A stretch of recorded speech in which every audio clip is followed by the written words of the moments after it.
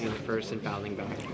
Yeah, we weren't happy with that first period. We gave up a lot of grade A chances. We left Cam out to dry, but it's a good sign for our group. Collectively, we stuck together, had a good second period, and found a way to make it go to overtime. So that's a really good sign for us. How rewarding is it to see Cam Talbot earn his 100th win in an Oilers uniform? I know he's been chasing that W for a while now. Yeah, it's huge. He's a big part of our team. Obviously, there's been games where we haven't played too well in front of him, and tonight we clawed back from him. He made big saves, especially in the first and even in the second there. So obviously in the shootout too, but we need him to be the Cam Talbot he can be, and tonight he was. You had an active game yourself, almost scored on that one as well. Just speak about your game and your comfortability with it now.